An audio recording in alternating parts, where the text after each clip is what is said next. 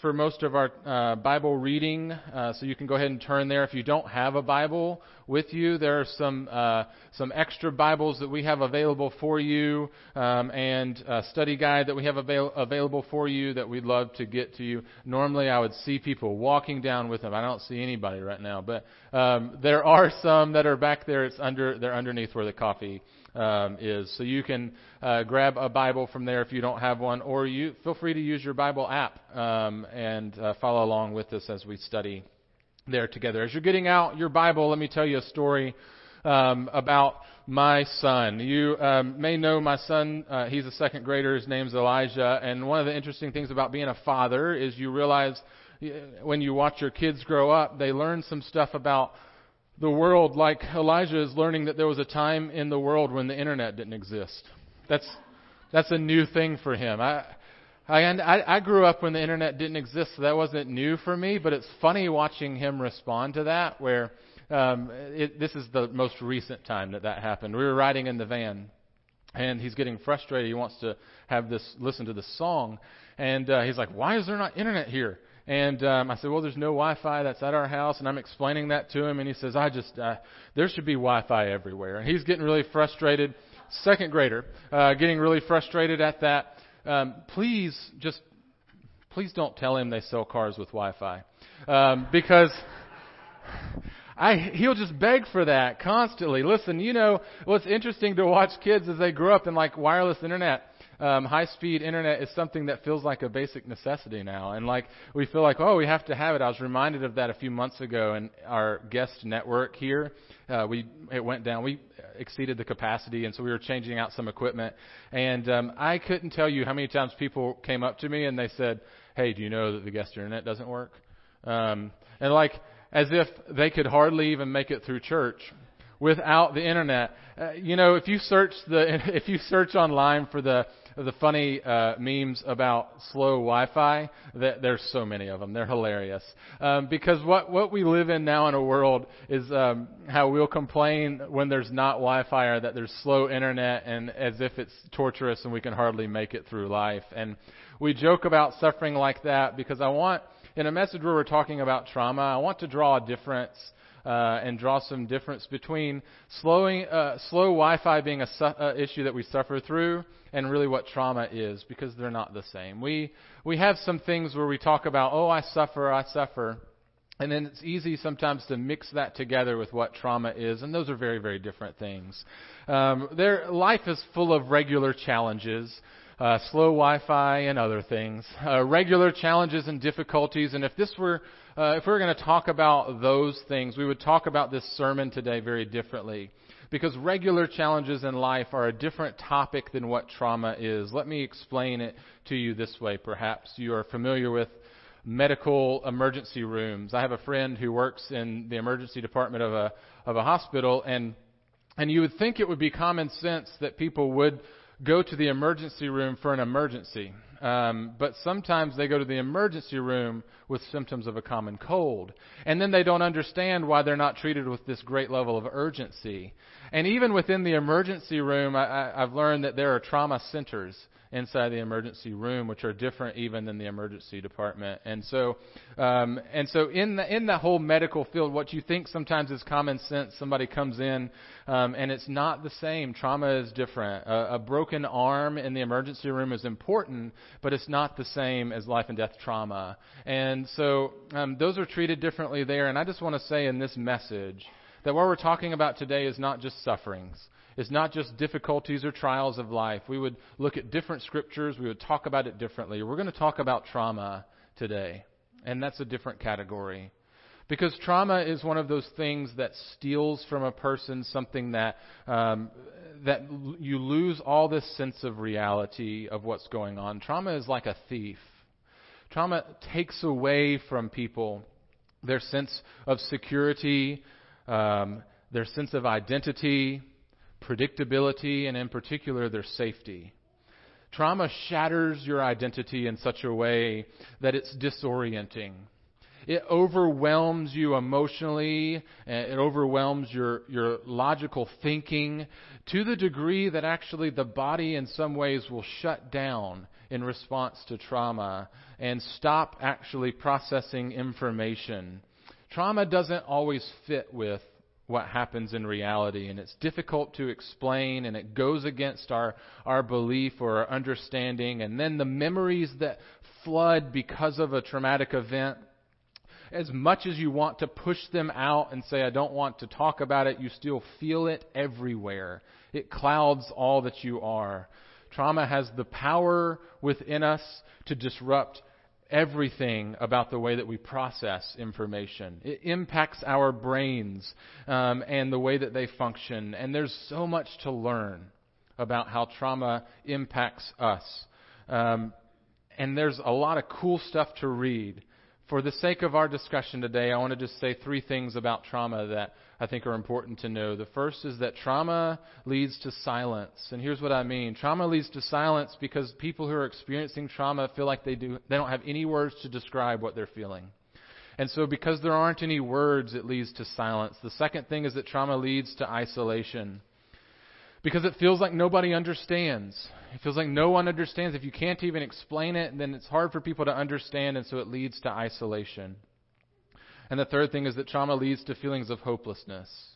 And I think that's in particular one that is important for our talk today, is that when trauma leads to a feeling of hopelessness, it feels like there is no hope for my tomorrow, even for my right now. That there's no hope in living life. And that's overwhelming. Listen, here's the truth. Preaching about trauma is like all kinds of hard. It's tough to say I'm going to preach about trauma because it's loaded with personal emotion. It's loaded with memories, and it's so deeply personal to each individual. Often when you hear a sermon about trauma, it falls into one of 2 ruts. That we would say just ruts along the side of a road. Sometimes you hear a sermon about trauma, and the thing that you tend to hear preachers do, and it's not that they have poor intentions, it happens when preachers preach on trauma, is that they communicate that God is like a superhero who's ready to pull you out of your pain in any instant. And what that fosters is this magical thinking that God could just pull you right out of that pain instantly. And then the translation of that is that there's some kind of theology pill that I could just take. If I could just have more faith, if I could just pray better, or maybe I'm doing something wrong. And so it feels like this magical thinking or theology pill that sometimes you hear when you hear a message on trauma. On the other side, and the other rut, is that sometimes preachers will preach and they'll talk about and they'll say, trauma is something that's always going to be with you. The real way to get through trauma is to talk about it. And then in the midst of talking about trauma, they never talk about hope. They actually want to talk about it so much that they never talk enough about the hope and healing that can be found in Jesus. And they withhold that hope and healing in their talk. And so it's 2 ruts along the side of a road that I hope and pray today we don't fall into in any way, because what I believe about our sermon today is that God is active in our broken world, and because He's active in our broken world, He's active today. And today, what's going to happen is not that we're going to fix an issue, because no matter how awesome this sermon is today, it's not going to fix an issue. It's not going to fix your pain. I gave up hope of giving you any words that might help you walk out of here pain-free. I can't do that today. I can't wrap a bow on it and make it this amazing thing. I wish I could. I wish I could help you in that moment. I wish that I could take it away. I wish I could speak to that. But one father in the midst of trauma said this after losing his son and processing that is an untimely death for his son. He said that not even the best words could take away the pain. Not even the best words could take away the pain. But what words do is that they testify that there's more to it than pain. And that's what I hope for us today. That just the words we say and we share today would testify to you that there's more to it than just pain. This sermon's not going to remove the pain and the sorrow from your life, but I hope that it points to the truth that there is more than just pain and sorrow. And so it's my goal to point you to a loving God who's living and who's active, and a community of Christians who are committed to walking together with you. With that said, Let's invite God's presence through prayer. God, we need your presence. We need your Spirit. And so we pray that, yes, every day we need your Spirit, but we pray today for your Holy Spirit's presence to give us insight into your word and to bring us comfort in this difficult topic. We pray in Christ's name. Amen. Well, I was in high school, I think, when the first time I was ever asked this question of why do bad things happen? Why do bad things happen to people? And I remember that it wasn't the first time I had processed that. I had certainly thought about it before, but this was the first time in my life where I felt like, okay, it's time for me to step up and defend why bad things happen. I had that. Have you ever had somebody ask you why bad things happen as a Christian, and you feel like, I need to defend that answer, and you feel like, all right, let's go. If you felt that before, then maybe like me, what you realized is I was probably a little too willing to defend God. And what I realized about myself is in my eagerness to defend God that I had probably rushed past actually listening to the question the person had. Here's the thing. God doesn't need us to defend him. God doesn't need me to defend him on difficult things. God is fully capable of handling those questions. What I didn't do in my rush of defense in high school and even today I struggle to do is when someone asked a hard question like that, those why questions, we rush past listening. And those questions of why are full of emotion. And they're full of a story. And they're full of life. And when we try and defend God in the midst of that, and we do so quickly, we're basically rushing past hearing what they're really trying to communicate, which is that emotion and that story. We often would then guarantee that they're going to misunderstand us and probably increase the anger that started the question in the beginning. A lot of times we communicate in those moments that if you just have more faith, if you just pray a little bit harder, maybe it's because you're a sinner, if you just have stronger trust. We don't always have all of those answers, and we run the risk of miscommunicating when we rush to defend. Trauma is difficult because there aren't always easy answers. There is no easy answer for why. Trauma for me is a very personal story in the life of my family. I told you earlier about my son Elijah. I have 3 children. I have 3 children, and the first time that I stepped into this room to preach at First Christian Church in 2008, we had no children, but I mentioned that my wife was pregnant with our daughter Hannah at that time, and I said, this is our 4th pregnancy. We had 3 miscarriages up to that point in time, and that was a difficult moment for me in that sermon. And I would stand here today and tell you that same trauma has marked our family in that we have 3 children, but we've had 6 miscarriages. And so we have experienced an incredible amount of loss as a family. And I'd tell you, I wish I could tell you I've been a faith champion through all of that. I have not been. There are times where I felt numb. There are times where I felt angry. There are times where I don't know what to think. Leslie and I talked about this recently, and we talked about how we don't even know why it happened because we don't have a pretty testimony at the end of it that would say, well, here's, of course, why we went through that difficult time. There may never be a complete answer to why we experienced such loss. I told in that sermon about a time where I was at the doctor's office and they had just told us that there was no more heartbeat. And I was angry and I was shouting and I was yelling and I was praying. And I knew that God could bring our baby back to life, but He didn't. And to this day, I don't really know why. 1 Corinthians chapter 13, verse 12 is helpful for me. For now we see in a mirror dimly, but then face to face. Now I know in part, then I shall know fully, even as I have been fully known. This points to a passage that we talked about 2 weeks ago in Numbers chapter 12, where it was about Moses and how Moses spoke face to face with God, but even with other prophets, he spoke in riddles. And so Paul is using this, and what's interesting is that Paul, being the amazing faith champion that he is, if Paul compares to how he sees now like a mirror or like a riddle, then the way that I might feel in that sometimes I don't understand fully, but when I see God face to face, I will know some things that I don't know now. But what I recognize is that here on earth, I may not have the answers.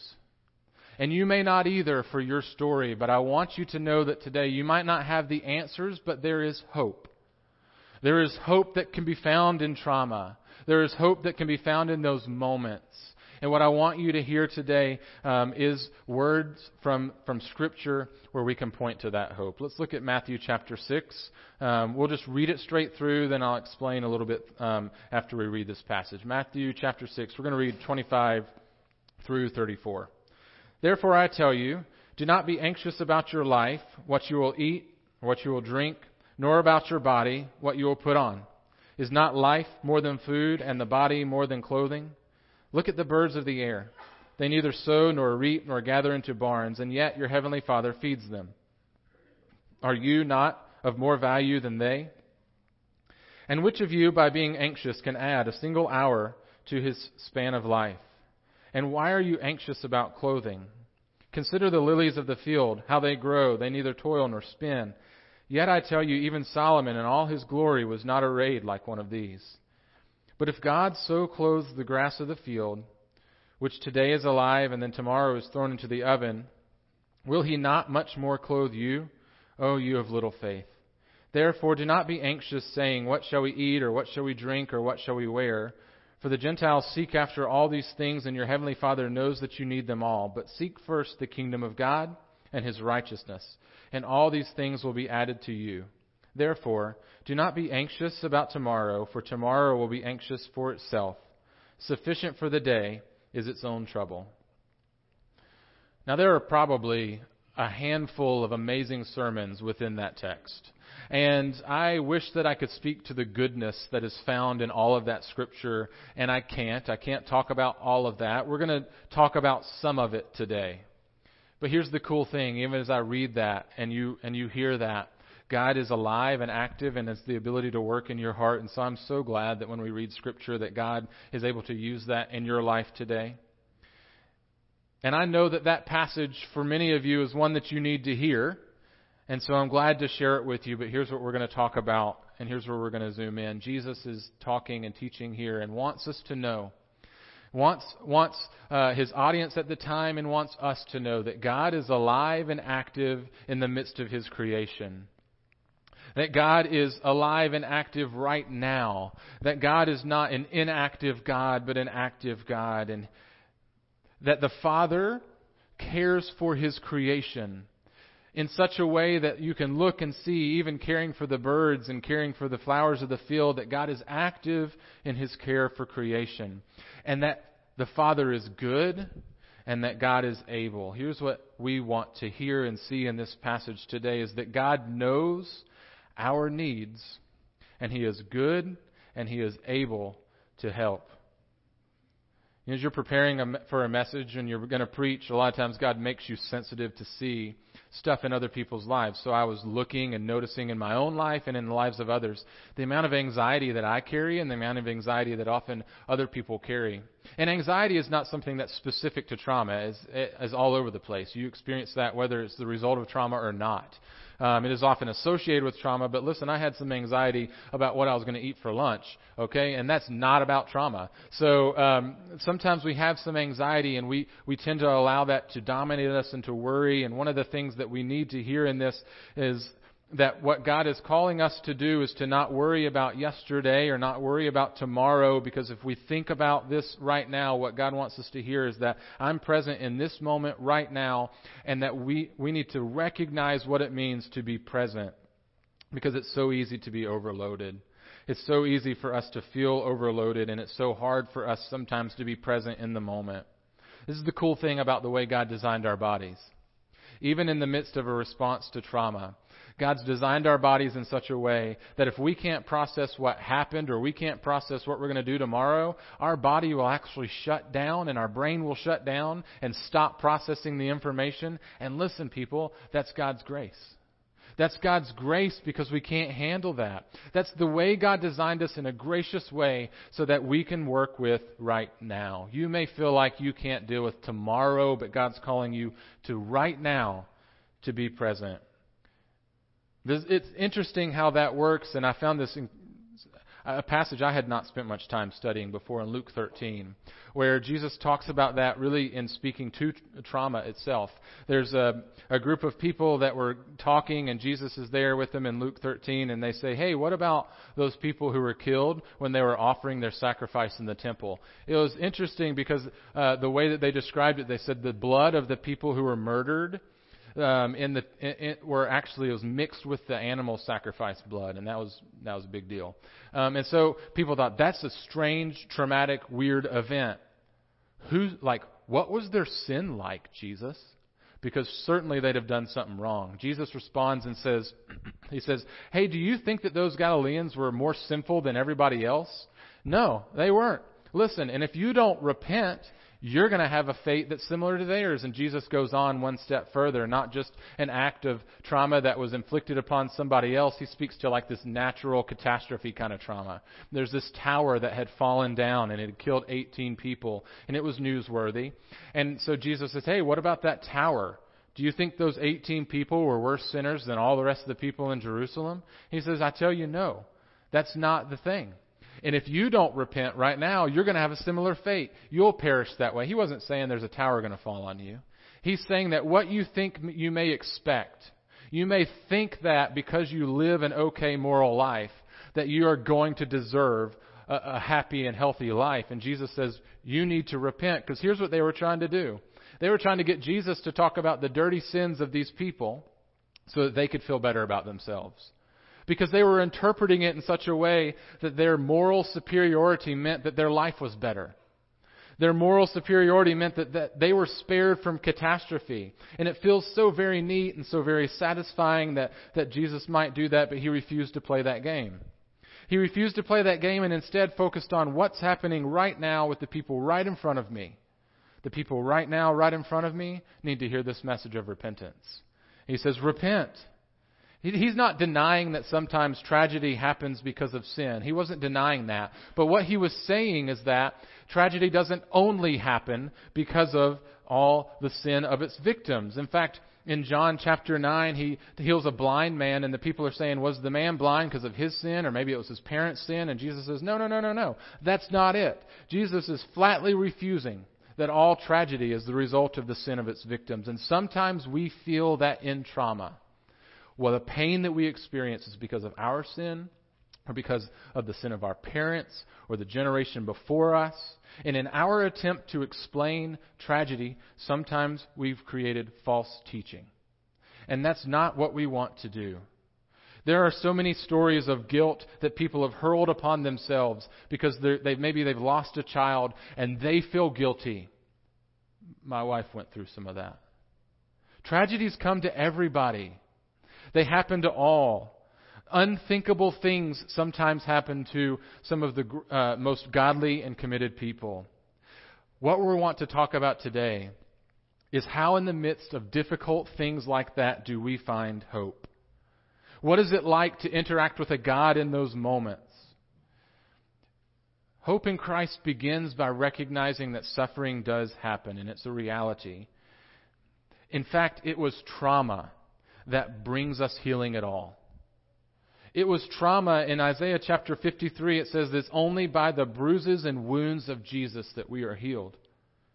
We may not have a complete answer to why, but what we can do is we can find that there is a God who loves us, who has entered the world to be with us in our suffering, and that God will be with us in the dark places that we go.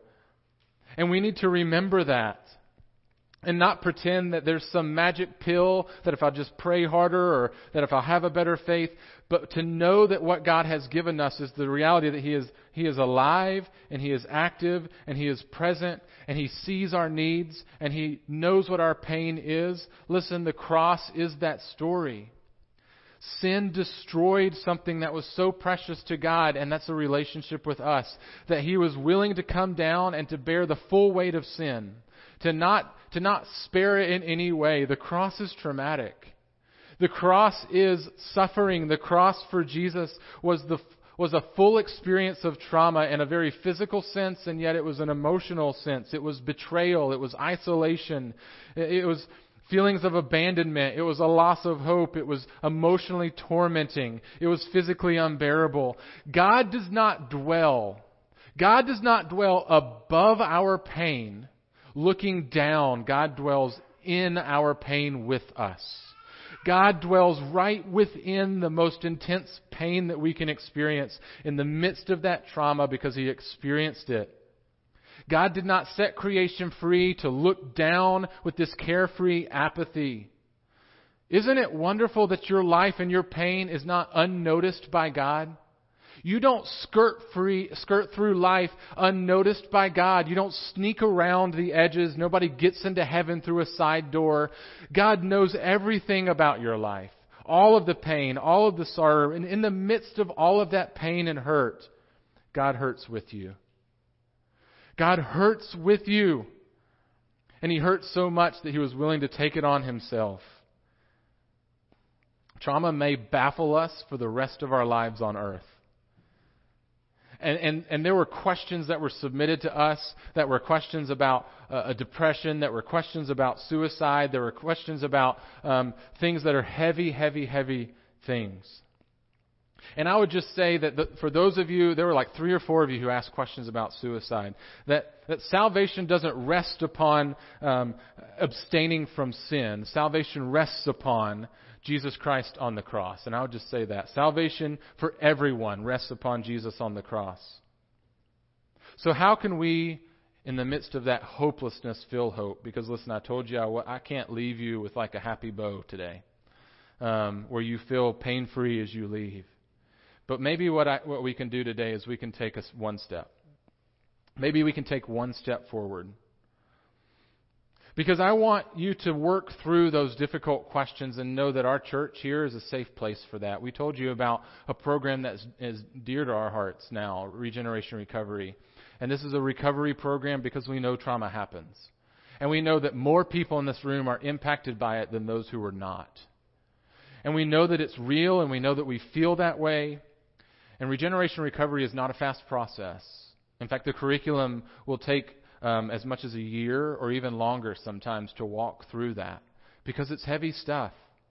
We're going to be a community and a church who's willing to walk alongside of you through that for the long haul, over and over and over again. And I won't give you a sermon that makes you think that in 20 minutes that I was going to be able to turn it around of something you've been struggling your whole life and suddenly you feel like everything's cool. But this is a hard process. But we're committed for the long haul. If you have hard questions, we're with you. Could you take one step forward today towards Jesus? Even when it feels overwhelming and you feel like you can't. Tomorrow may be too overwhelming to even think about. But today, could you take one step forward and just start a conversation?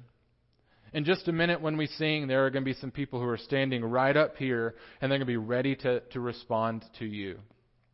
And you may need to respond by just walking up here, and you need to say, I need to start a conversation of working through some stuff that I have no idea how to do that. You may come forward and say, I don't even know how to tell you to pray for me, but I need prayer. And that's okay. That's one step forward towards Jesus. Because there are no words that I can say that are going to make you just walk out of here and say, oh, well, everything's good now. But I do want you to hear that if you walk towards Jesus and you see Him on the cross, that you will find that there is hope in the midst of your deepest pain. And I want you to hear that today. I want you to know that today, that there is hope and healing in Jesus Christ. And even if you just take one step forward today, you're walking towards finding that and through a journey. And we're committed as a church to walking through that with you. We're in this together, and we want to be in this with you to walk alongside of you and help you find that hope in Jesus. Let me pray for you. God, our prayer is for that to be the message of our life, that we would walk towards the cross and we would find healing in that. It's the truth of your word, and it's the truth for our lives that we would find hope in Jesus. God, we know that it's something that we're scared of. We know that it's something that is difficult. We know that it is something that we are often so intimidated by. But would you give us courage today to take one step forward, to start a conversation, and to find hope in Christ. We pray for His sake and through His name. Amen.